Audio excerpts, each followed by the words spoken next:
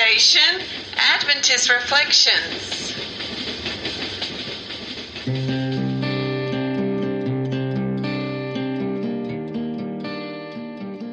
Now, to discuss character building ideas, here is your host, Dr. Denzi.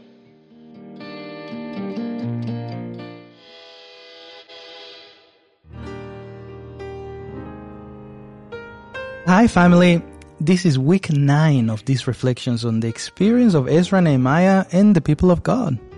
I would like to welcome Liliana again. How's it going, Liliana? Hi Dan, good thanks. How are you? I'm well, nice thank you. Nice to be back. Yes, it is.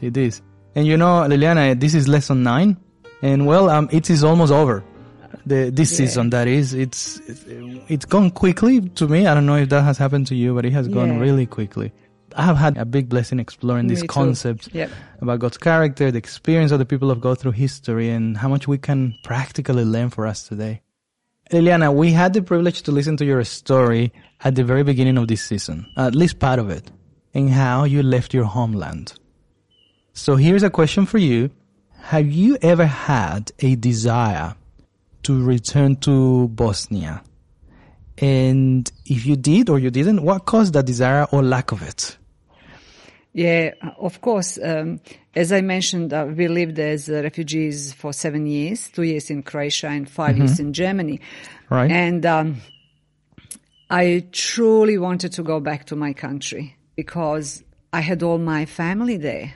Okay. If I go anywhere else, I will be by myself. But it looks like it wasn't God's plan. Okay. I wanted to go back, but God didn't show me that I should go back to Bosnia. Okay. So what actually happened? It was against my will. All right. Tell us. It was maybe strange, but when war finished and in Germany you couldn't stay as refugee any longer, so we had to decide what to do. Right. And on my husband's insistence, so we applied for America and we got a visa, like permanent visa to move to America. You did? Yes. Oh. To go to Ohio and a place called Cleveland. Cleveland, yes, yeah, of course. I even got called from the church pastor about like they are looking forward to receive us there. But what happened was nothing short of miracle. When we got the letter from our friends that we met in Germany, they moved to Australia and he got a position as a pastor in church in Brisbane. And we got the warranty letter and he said, oh, look at guys, it's very nice here. If you want, give a try to apply for visa, here is the support letter and all that stuff. And, right. And I said, Lord, I don't want to go to Australia.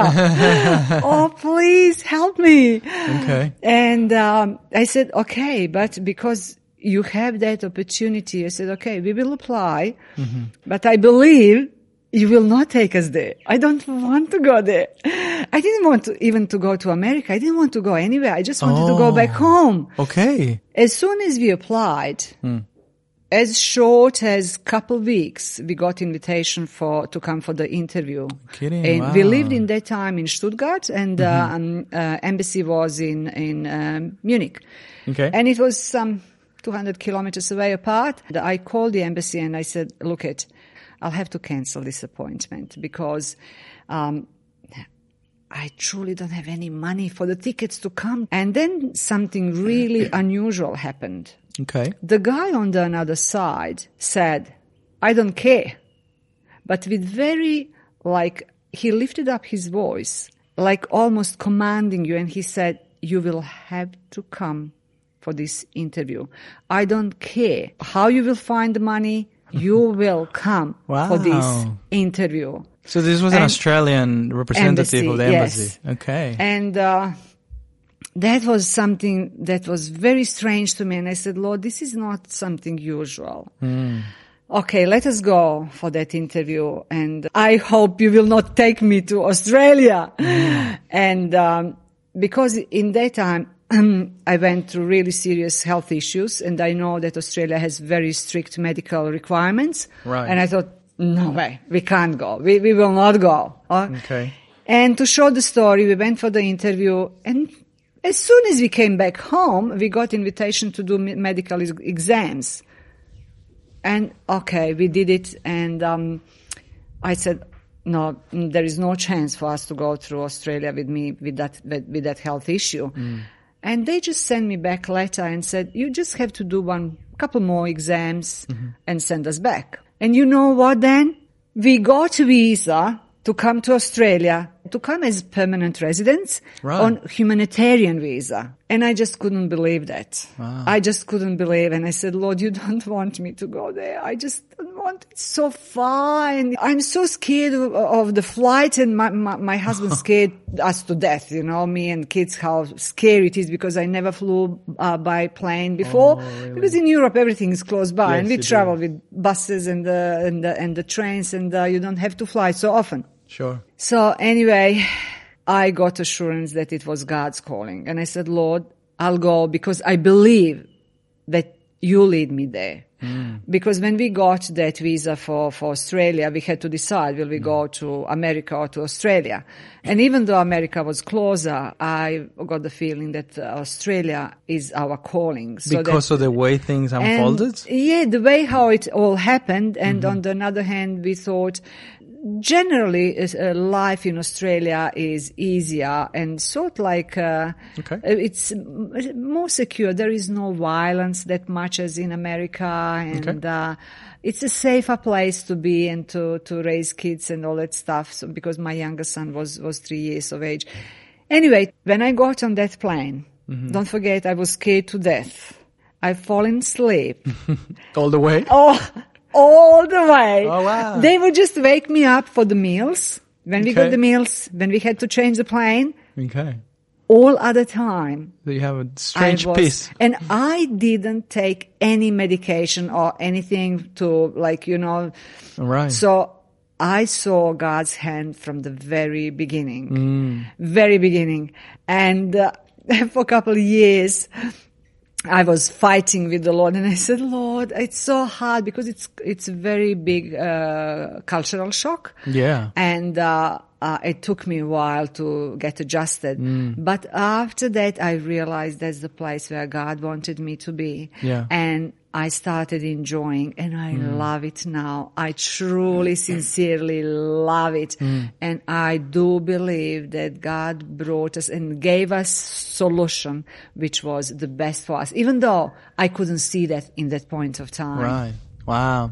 Well, that's a story. That's the next part of your story. I wonder if we're going to hear a third part, but that's amazing, I'm hearing that you were willing to follow God's desire for you, even though, but it wasn't easy. It wasn't easy. It was hard, but you needed to trust Him. Yeah. When I think about my situation, I'll be honest. If I were to have a prophet saying, then you must return to Mexico, live and reestablish yourself there, because the Lord told me that you should do that, I would find it quite difficult to understand. I will find it quite difficult to believe, and to be honest, I will find it difficult to act upon it. And I would like to make a bracket maybe. I don't know if this means anything. I mean, some people might think you don't want to go back because Mexico is horrible. I had a good life, and that's something that I'm not just, bragging about. I just didn't have a bad life. I know, same as we in Bosnia. We had a good life. Yeah, I could have easily gone to Canada, stay in Mexico and still have a good life. But I'm happy here where I am in Australia. With my family, I'm established. I think that's a key word, establishment. Yeah. Rooting, establishing. And so I will find it quite difficult. And so this is, I think it's similar to, if somebody who is listening has migrated or moved, even within your same country, state, you'll know it can be hard. Sometimes it could be exciting, but this is a big move. Yeah. When you have a good life somewhere. Oh, that's true. And this is what the people of God were experiencing at the time. I mean, we come to this point in the story of Ezra and Nehemiah that, and there is more than just one journey. We know that there were a few trips, a few, people returning back home. But we see here in chapter 2 of Ezra and chapter 7 of Nehemiah that there is a long list of people that were returning back to the city. They kind of like making some census. And yet when they were trying to find some of the Levites, they struggled to find some of them I wonder if they struggled because they were like hidden under a rock. Like I didn't want to identify too much responsibility. I don't know what it was, but eventually they found them. But there were not as many, you know. Yeah. They struggle. And so here I'm thinking, why did they return there? But then I think about the practicalities of this story and the human level. And I think God understands that it wasn't easy for the people to go back. I mean, think about it.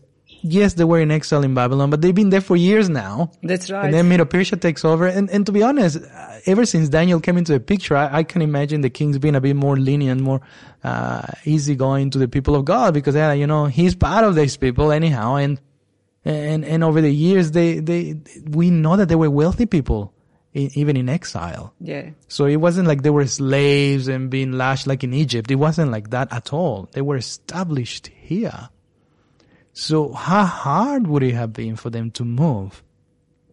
So let us think, as we recall this story, Liliana, as we think about how we need to let God to lead us, just like you mentioned in your story, what does this aspect in the history of God's people tell us? What is happening to these people at the time? I think exactly what you said. It's in your case, it's very similar that you mentioned, because first they've been 70 years before that first decree and first return. And then after that, you know, when we had Ezra coming, couple thousand of them, was another maybe 80 years or so. So when you think for that period of time, most of the people who went to exile actually died, passed away. Now their children, they built the houses, as you said, they had jobs, they lived good lives there. And that country was beautiful country as well. And so they didn't mind staying there. And now someone comes and calls them and, you know, leave all that and go back to Jerusalem and Judah.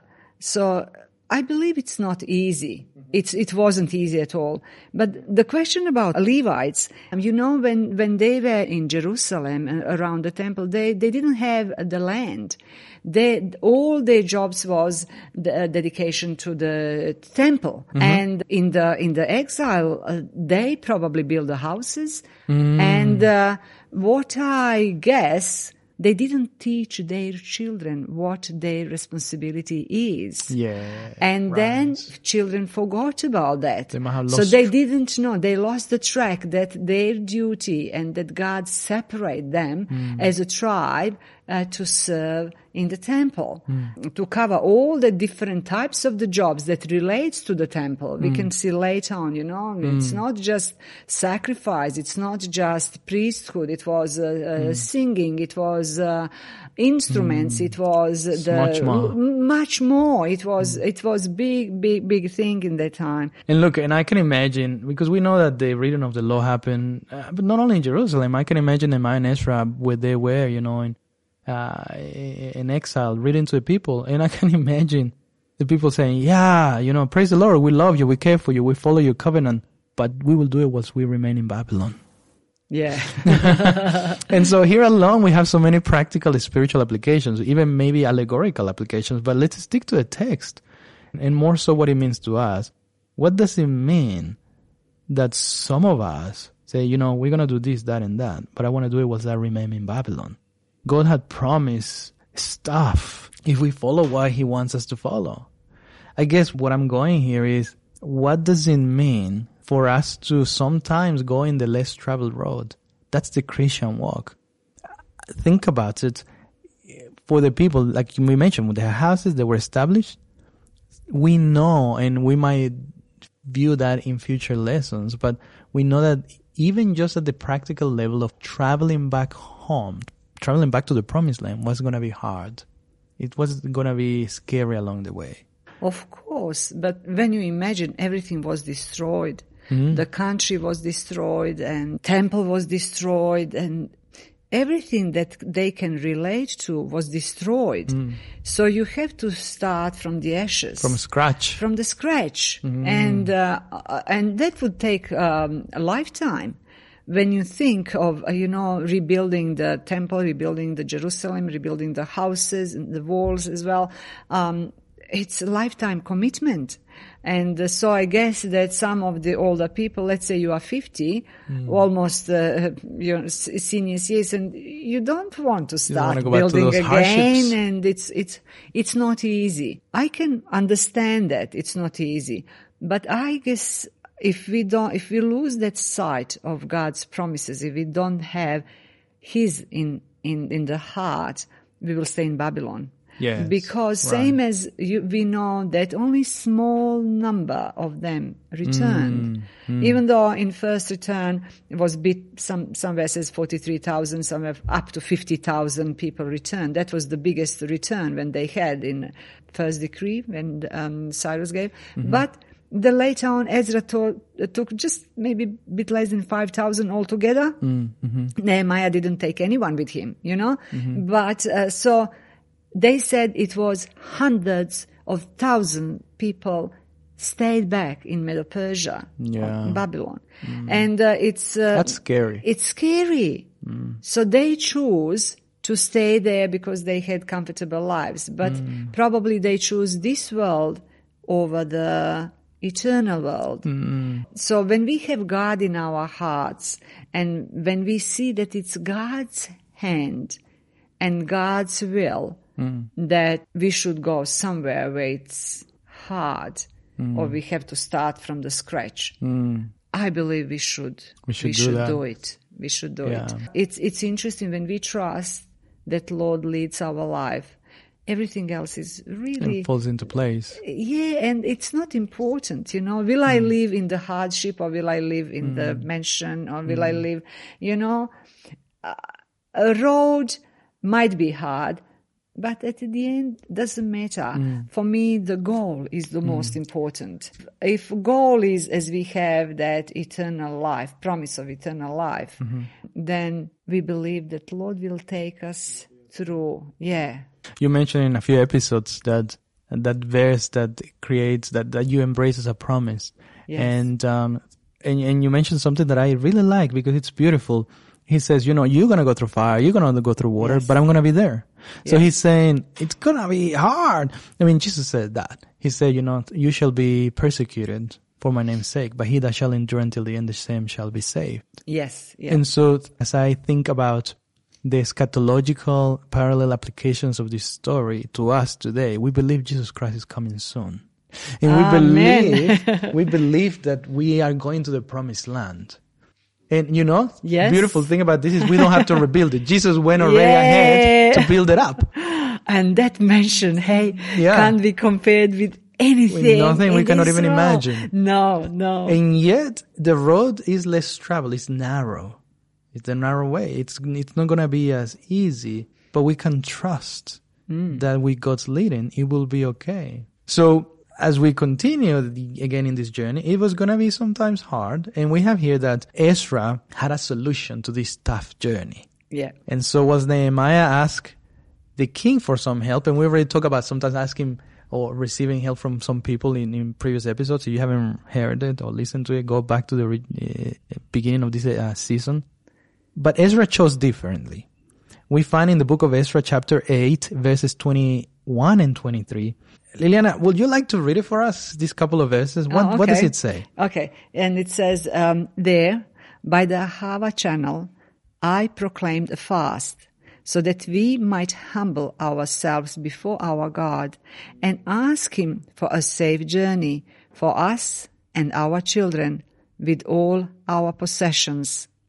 So we fasted and petitioned our God about this, and He answered our prayer. Yeah, they actually needed that assurance that God will be with them. And He truly did. He brought them safely to Jerusalem. Absolutely. I think we have, again, we're not going to talk about leadership again, but we have this man who in his heart, he said, we need to go back. God told us, God asked us to go back to where He promised He will bring us. And he decided we need to humble ourselves before God. Amen. And he went into this fast. Yes. To humble himself, to acknowledge who God is. Amen. And say, God, we need you. You call us, but it's not going to be easy and it's going to be hard. And The people are going to find it hard, but we know we can do it with you. Please protect us, help us, care for us. And as I think of our journey, there will be challenges, physical practicalities, but also the most important aspect, the spiritual challenge. Yep. Sometimes the obstacles that we put ourselves are greater. And so I think about Ezra being a man of God like Job, who says, even though I be slain, I'll serve you because I know who my Redeemer is. And he lives, right? And he said, look, God, let's go, but please come with us. And he went. Yes. Regardless, I wish that for everybody, for us, for everybody who listens to this podcast, that we all go regardless of the potential consequence. Because we know God will see us through for the best of all outcomes. Amen. And as we go through the promised land, we can choose to be there. And do you have any final remarks about this aspect? You mentioned endurance. Yes, and okay. What I would say, endure whatever you go through. Mm-hmm. And He will take us through if we trust Him. Amen. Absolutely. Well, thank you so much. I love that God's word. Glory. I love that word. So there you have it, family. Remember to leave us a comment, subscribe, share with others that they might also join this journey with us on reflecting on character building ideas on the books of Ezra and Nehemiah. In fact, we invite you to share this episode with your friends on social media and together join us next week as we speak about worshiping God. I'm Dr. Dancy, and today I choose to love God and pray for you and my journey in this less traveled road, the road of biblical Christianity. See you later.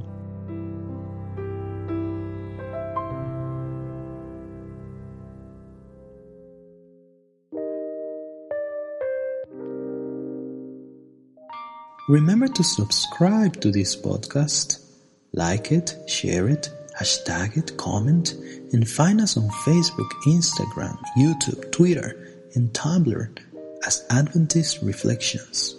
God bless you.